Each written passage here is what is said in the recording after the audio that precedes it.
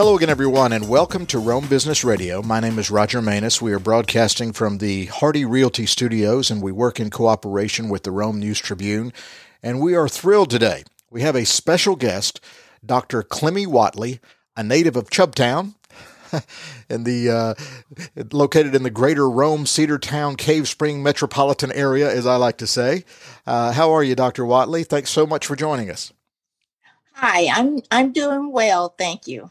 Well, we appreciate it. There's so much to talk with you about. First and foremost, the reason why you are appearing on Rome Business Radio is to talk about your book about the Chubb family. Can you tell us a little bit about the book and its focus on Chubtown? If people don't know the story, just give us a little broad overview of what your book is about and the Chubb family. All right, I'll start by telling you how it originated, and that is because of our cousins, football famous cousins, Nick and Bradley and Brandon. I was getting a lot of information or requests about the Chubb family, and people wanted to come and view Chubtown, and we did special events there at the church for them during that time. Well, with all the requests and knowing that my mother, who was the one that people used to come to all the time to find out about the Chubb, she was getting older, and I thought we need to have something written so everybody will understand what's there. So I started on that challenge of trying to develop a book that will pull everything together. So that's how I got started with the book, and then on the way in during the research, I met a gentleman who was a genealogist who was very helpful in making that the book come to fruition, etc. So that's how the book got started. And we found out so many interesting things. There was some things we knew because one of my cousins, Kenneth Jones, had already written a book on the Chubb of Chubtown, which I used as a basis for start. But then with the improvement in technology now and being able to retrieve more documents, we were able to find out a lot of interesting material that we didn't have before about the Chubb family. And for those who don't know, Chubtown was a free African-American community, literally during slave times. Yes. And post Civil War. So in Northwest Georgia. So that in itself is a unique story. How did that happen? Yes. So what happened, my ancestors, before moving to the Rome Cave Spring area, they were living in Caswell County, North Carolina prior to that. Even then, in the early 1800s, Isaac Chubb and Nicholas Chubb, his dad, owned property in Caswell County, North Carolina. But for some reason, at the end of the 1820s, he lost the property, and most of the family migrated from North Carolina to Georgia. Now, Nicholas didn't come himself. He moved to another county in North Carolina, Guilford County, where he was living with his daughter. But so the family came, my side of the family and the side of the family that formed Chubtown first moved to Morgan County, Georgia. And they were there for about 25 years. And during that time, if you were a free Black, you had to be registered to someone white. And I found their registration records. And what happened is the man which they were registered to moved from Morgan County to Floyd County. And the family evidently followed him from Morgan County to Floyd County. And right before the Civil War, they were able to buy property from their registrar and began to form Chubtown. So that was in the 1860s, or early 1860s, that they began to form the town of Chubtown. So this is your family. We're talking blood kin. That's correct. And well, it's a fascinating story, obviously, because we all know the history, the stain on American history with slavery. But the fact that this family, your family, had this fortitude to not only be free in that turbulent time in this part of the country, but then to proactively buy property and set up the town was a thriving it was a town. It had businesses, and white people would come to conduct business in Chubtown, correct? That's correct. It was a self-sufficient community, grist mills, cotton gins, and woodworking, carpentry. They had everything there where they could be self-sufficient in their own community. And I understand, as far as farming, that they were some of the best farmers around in the area. And everyone would come to Chubtown to buy products. And they were also known for their syrup. And people would come from around to purchase syrup from the community. And I think another interesting fact about the community is that they formed an organization that would help anyone if they were sick, or if they had problems, or if they had financial issues. The people in the community could come to this organization and request assistance. And so they were available to help one another farm, or to help one another if they needed financial aid. So this was not just a person or a family struggling to survive or live. This was a family with a big vision. This was a family that was thriving, thinking beyond themselves. They were thinking community. They were thinking entrepreneurially at a time where that was just unheard of. This is a fantastic story. Yes. And the whole entrepreneurship of the family, it started back in Virginia, really, because one of the skills that the family had, which was that of blacksmith. And I believe the blacksmithing skill has really took them over a 200-year term as being able to provide for themselves. And of course, they developed the other skills. And even if you look at the 1870 census, you'll see that how the brothers, there were 8 brothers and 3 sisters, how the 8 brothers and the skills that they had were a variation, and how it would support the community. Well, 8 brothers and 3 sisters, that's a town right there. Yeah, it is. It really is. They start getting married and having kids. That's right. That's why I think it really, the community really grew once they moved into the area. And in addition, other Black families started moving into the area adjacent to the Chubb family. Were you able to trace far enough back in the genealogy? I believe the one you mentioned farthest back was Nicholas in North Carolina. Who was the first in the family tree to get freedom, and how did they do it? Do you know?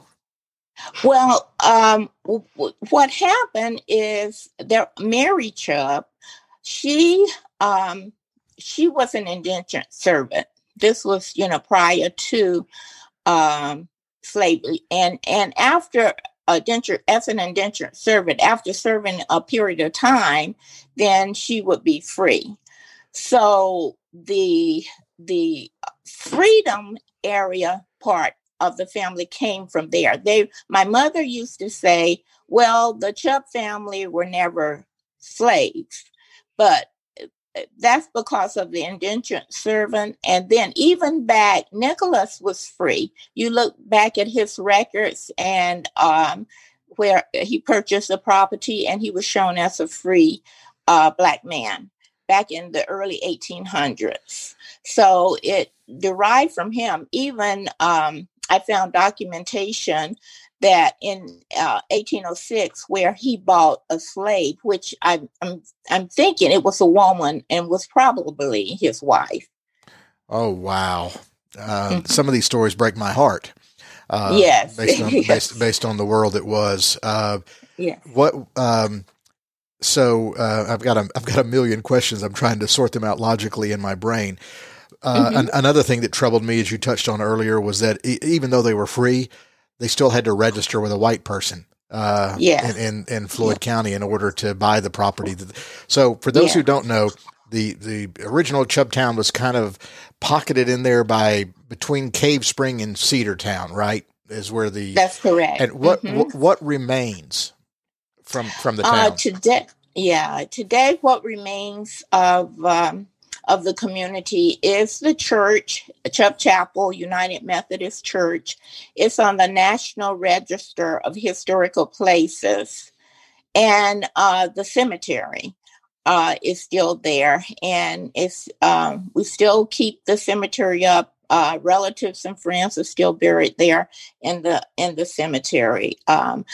Those are the only portions of the community that still remain. You can see remnants of steps going down to the creek from where the grist mill was and things like that. But those are the two pieces. So we really work to maintain and to keep the church going. It's an active church. We still have services there in the church prior to COVID, that is, and it still serves the community. We have when we have homecoming and special events at the church, we have relatives and friends that really come back and support us. So as the town is taking root post Civil War, and you talk about grist mills and syrup and things like that, how big did it eventually get, like population wise or economically, and what happened to it? Oh, okay. Now, my mother would say at the largest, it was about 2,500 acres of land. Mm-hmm. And that includes the family that moved into the area, etc. And what happened is, as far as the number of people, I would estimate probably around 1,000 or so at the height of the community. What happened is in the early 1900s, a flood evidently came through, a major flood, and destroyed a lot of the businesses, because the businesses were built along creek, Spring Creek and Big Cedar Creek. And at the same time, it was a time when a lot of Black people in the South were migrating from the South to the North, looking for better opportunities. So we had a lot of our kinfolks were leaving and moving to the North.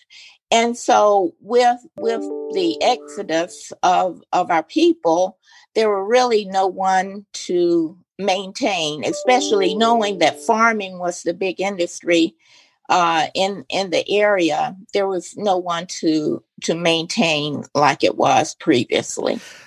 Who owns the land now? Is it still in the family, some here and there? Yes, portions of the land is still in the family. Other portions of the land have been bought by other people, in the area.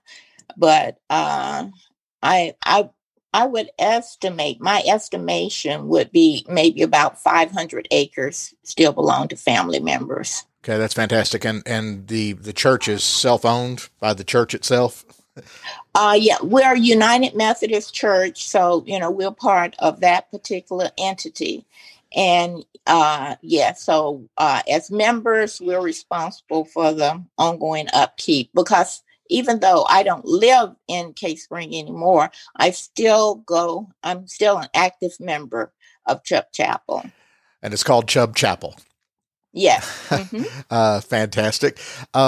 Let's talk about your background, because another fascinating thing about not only you being related to this story, so I'm sure part of your fascination with the story was it's your family history, and you eventually have put it into this book. What's the official title of the book, by the way? The official title is The Chubb, right? Free Black Family Journey from the Antebellum Era to the mid 1900s. And the reason I chose that is it defines the period of time that we did the research. And in the 1930s, the last of the 8 Chubb brothers and 3 sisters had passed away in 1930. So I ended the book with the passing of the last brother. So, and I know we're talking relations here. So one of those brothers, eventually, that's Nick Chubb's family tree, right? The NFL player who used to play at the University of Georgia. Yeah, Nick and we're both descendants of Henry Chubb, who was the second oldest of the 8 brothers, and he was considered as the leader of the family at the time they moved to Chubbtown. So you would see his name a lot on the property deeds, etc. During that time. So are you and Nick cousins, or is he a nephew? What's the?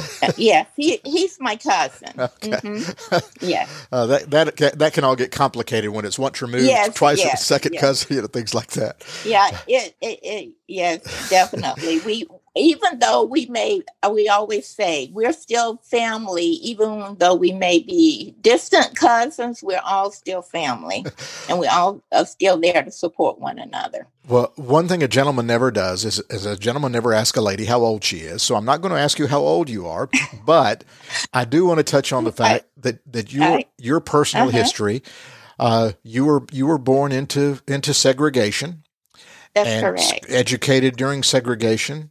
But yet you found your way into Georgia Tech. You're one of the first African-American graduates of Georgia Tech, if I'm not mistaken. Yes, female. Mm-hmm. So one of the first female African-American graduates. Yes. Well, congratulations on. Thank you. Please just tell us about your educational journey and growing up during segregation. That's something that people my age and younger just cannot understand. Oh, okay. All right. Well, when I started to school in Cave Spring, our elementary school there was E.S. Brown Elementary. They had built E.S. Brown. Fairview did serve the students of Cave Spring. They built E.S. Brown. E.S. Brown was named for the principal of Fairview. And I went to elementary school from 1st through 7th grade there in Cave Spring. After 7th grade, then we would go to Rome. Rome went to Main High School from 8th through 11th grade. Love my experiences learning at E.S. Brown and at Main High School. Then in 1967, my senior year at Main High, the schools in the area were desegregated. So therefore, we left Main High and we went to Cave Spring High School, which was a lot smaller than my Main High, to finish up the senior year. So but your commute was a little shorter. Yes, definitely. It would take us an hour and a half to get to Main High every day because we were on the bus. We would go almost to Rome, then come back because it was only one bus for elementary and high school. Oh, wow. We would come back to Cave Spring and leave the elementary students. Then we would take the trip back to Rome to Maine High. So I took advantage of that time doing my lessons and studies while we were on the bus. But with moving to Cave Spring, I finished Cave Spring as valedictorian of the class. Congratulations! You're smart. And but we had a white valedictorian and a black valedictorian, and my cousin was salutatorian, and then we had a white salutatorian. And so then I went to undergrad. I left there. I got a pretty much full scholarship to Clark College, which is now Clark Atlanta University in Atlanta. To Clark College. I majored in mathematics. I always loved mathematics because of my father's love of mathematics. So I majored in mathematics. And then as I was getting ready to graduate from Clark, my fourth year, our dear head of the math department, he was like, you and one of my other friends at college at that time, he was saying, you all need to go open doors. That's what he told us. And so neither one of us wanted to really leave the Atlanta area. So we both applied to Georgia Tech and Emory for graduate school. And we both heard from Georgia Tech first, so we decided to go support one another and go to Georgia Tech to graduate school. So that's how I ended up. I had a teaching assistantship while I was at Georgia Tech. So I was teaching classes and also attending classes. So when my friend and I finished, we were the first two African American females to finish from Georgia Tech, because of course Georgia Tech had there were black males there prior to that particular time. So you're dealing with the bigotry of skin color, but also probably the bigotry of gender. Yes. So just how tough a time was that in your life to focus on your education and having to deal with all that nonsense? Yeah. At Tech, it was trying. I'll put it that way for sure. Because I'll never forget one day I walked in the classroom. I was teaching a calculus class, and I walked in. One student said, "Are you our teacher?" So it was that type of thing. And plus, some of the professors themselves weren't too open to us being there. I never forget one example.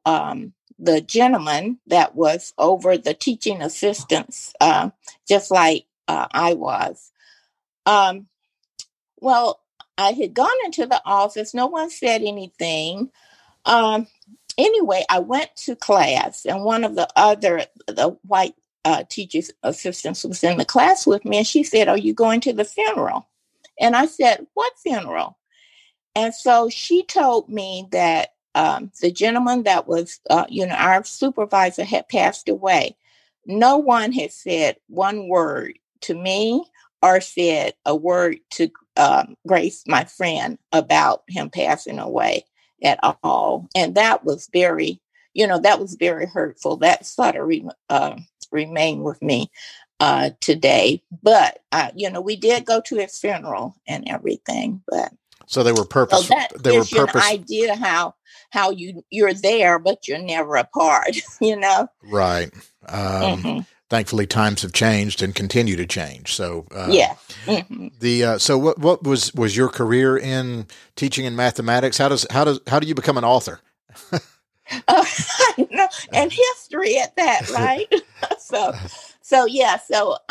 after I left Georgia Tech, I started out with Bell South. Well, it was Southern Bell then, and engineering. So that was my first job after finishing, and I stayed there for 22 years. I kept telling myself I was leaving. But then when my children. I have a son and a daughter. Once they were out of high school, I said, okay, now I can focus on what I really want to do. So I went back to school at Mercer and got my teaching certification, because while I was at with the telecommunications industry, I started tutoring, and I found out I could really make a difference in children's lives. So I thought, this is where I need to be.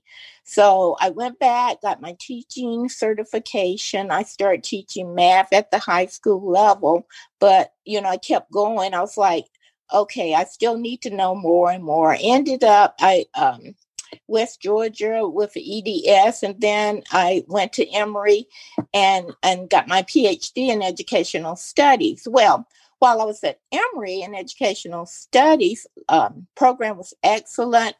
One of my professors, we had to do an empirical study in African American history.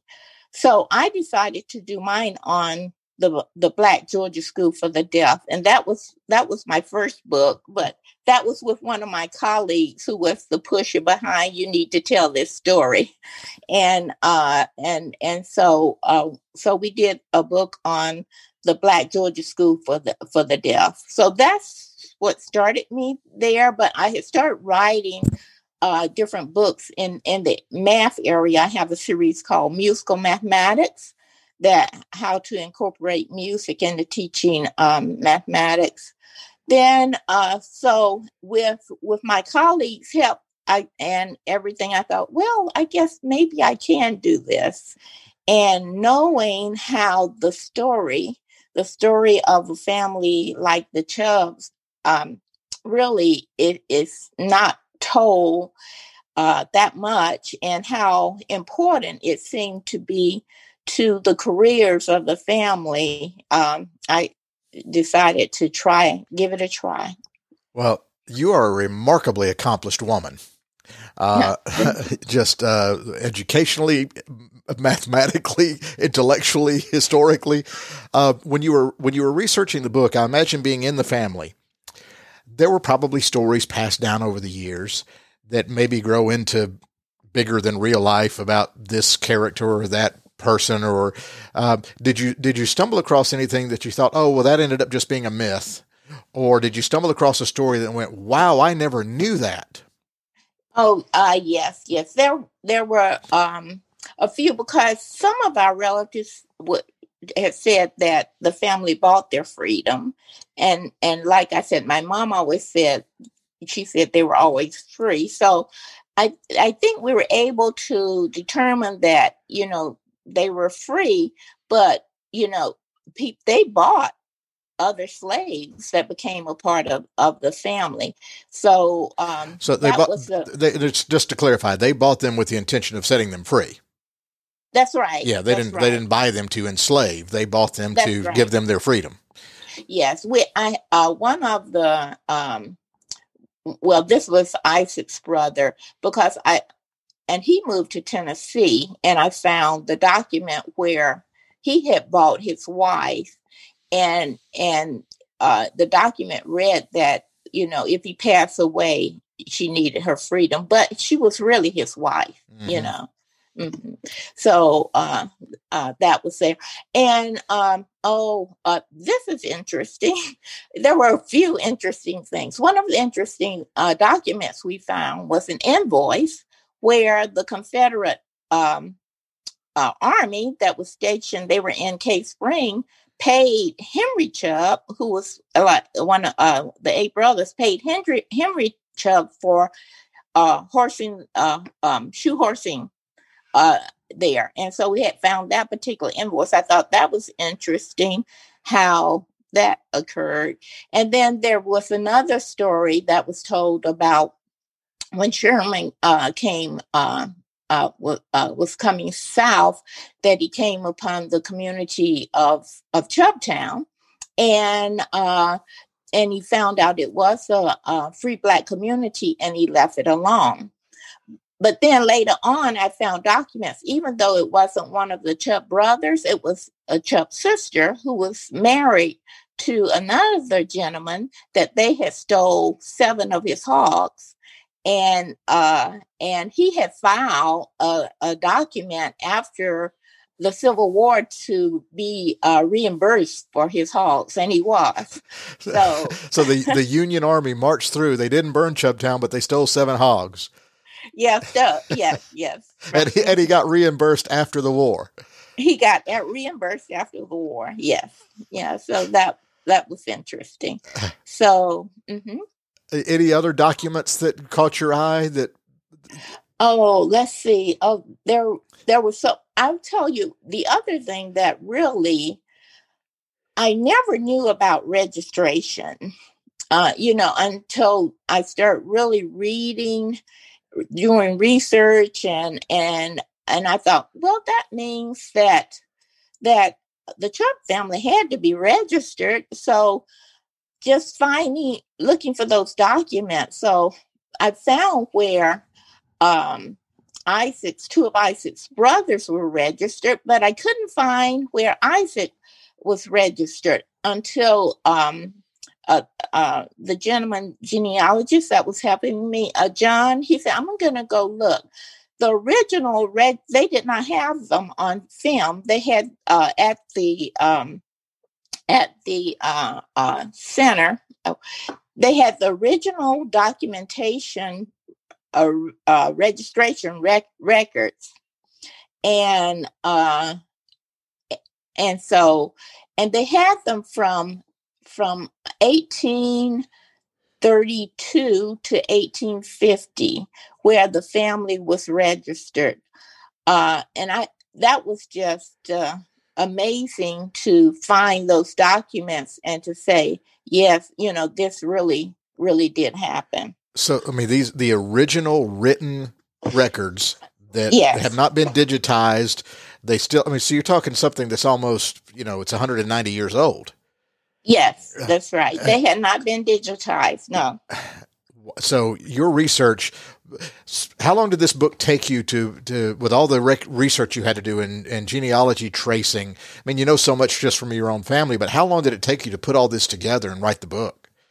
Well, it really took me from about 5 years, from the time of saying, I need to put this together, because that's what I first started doing, was cataloging everything that my mother had, just putting it, cataloging from there.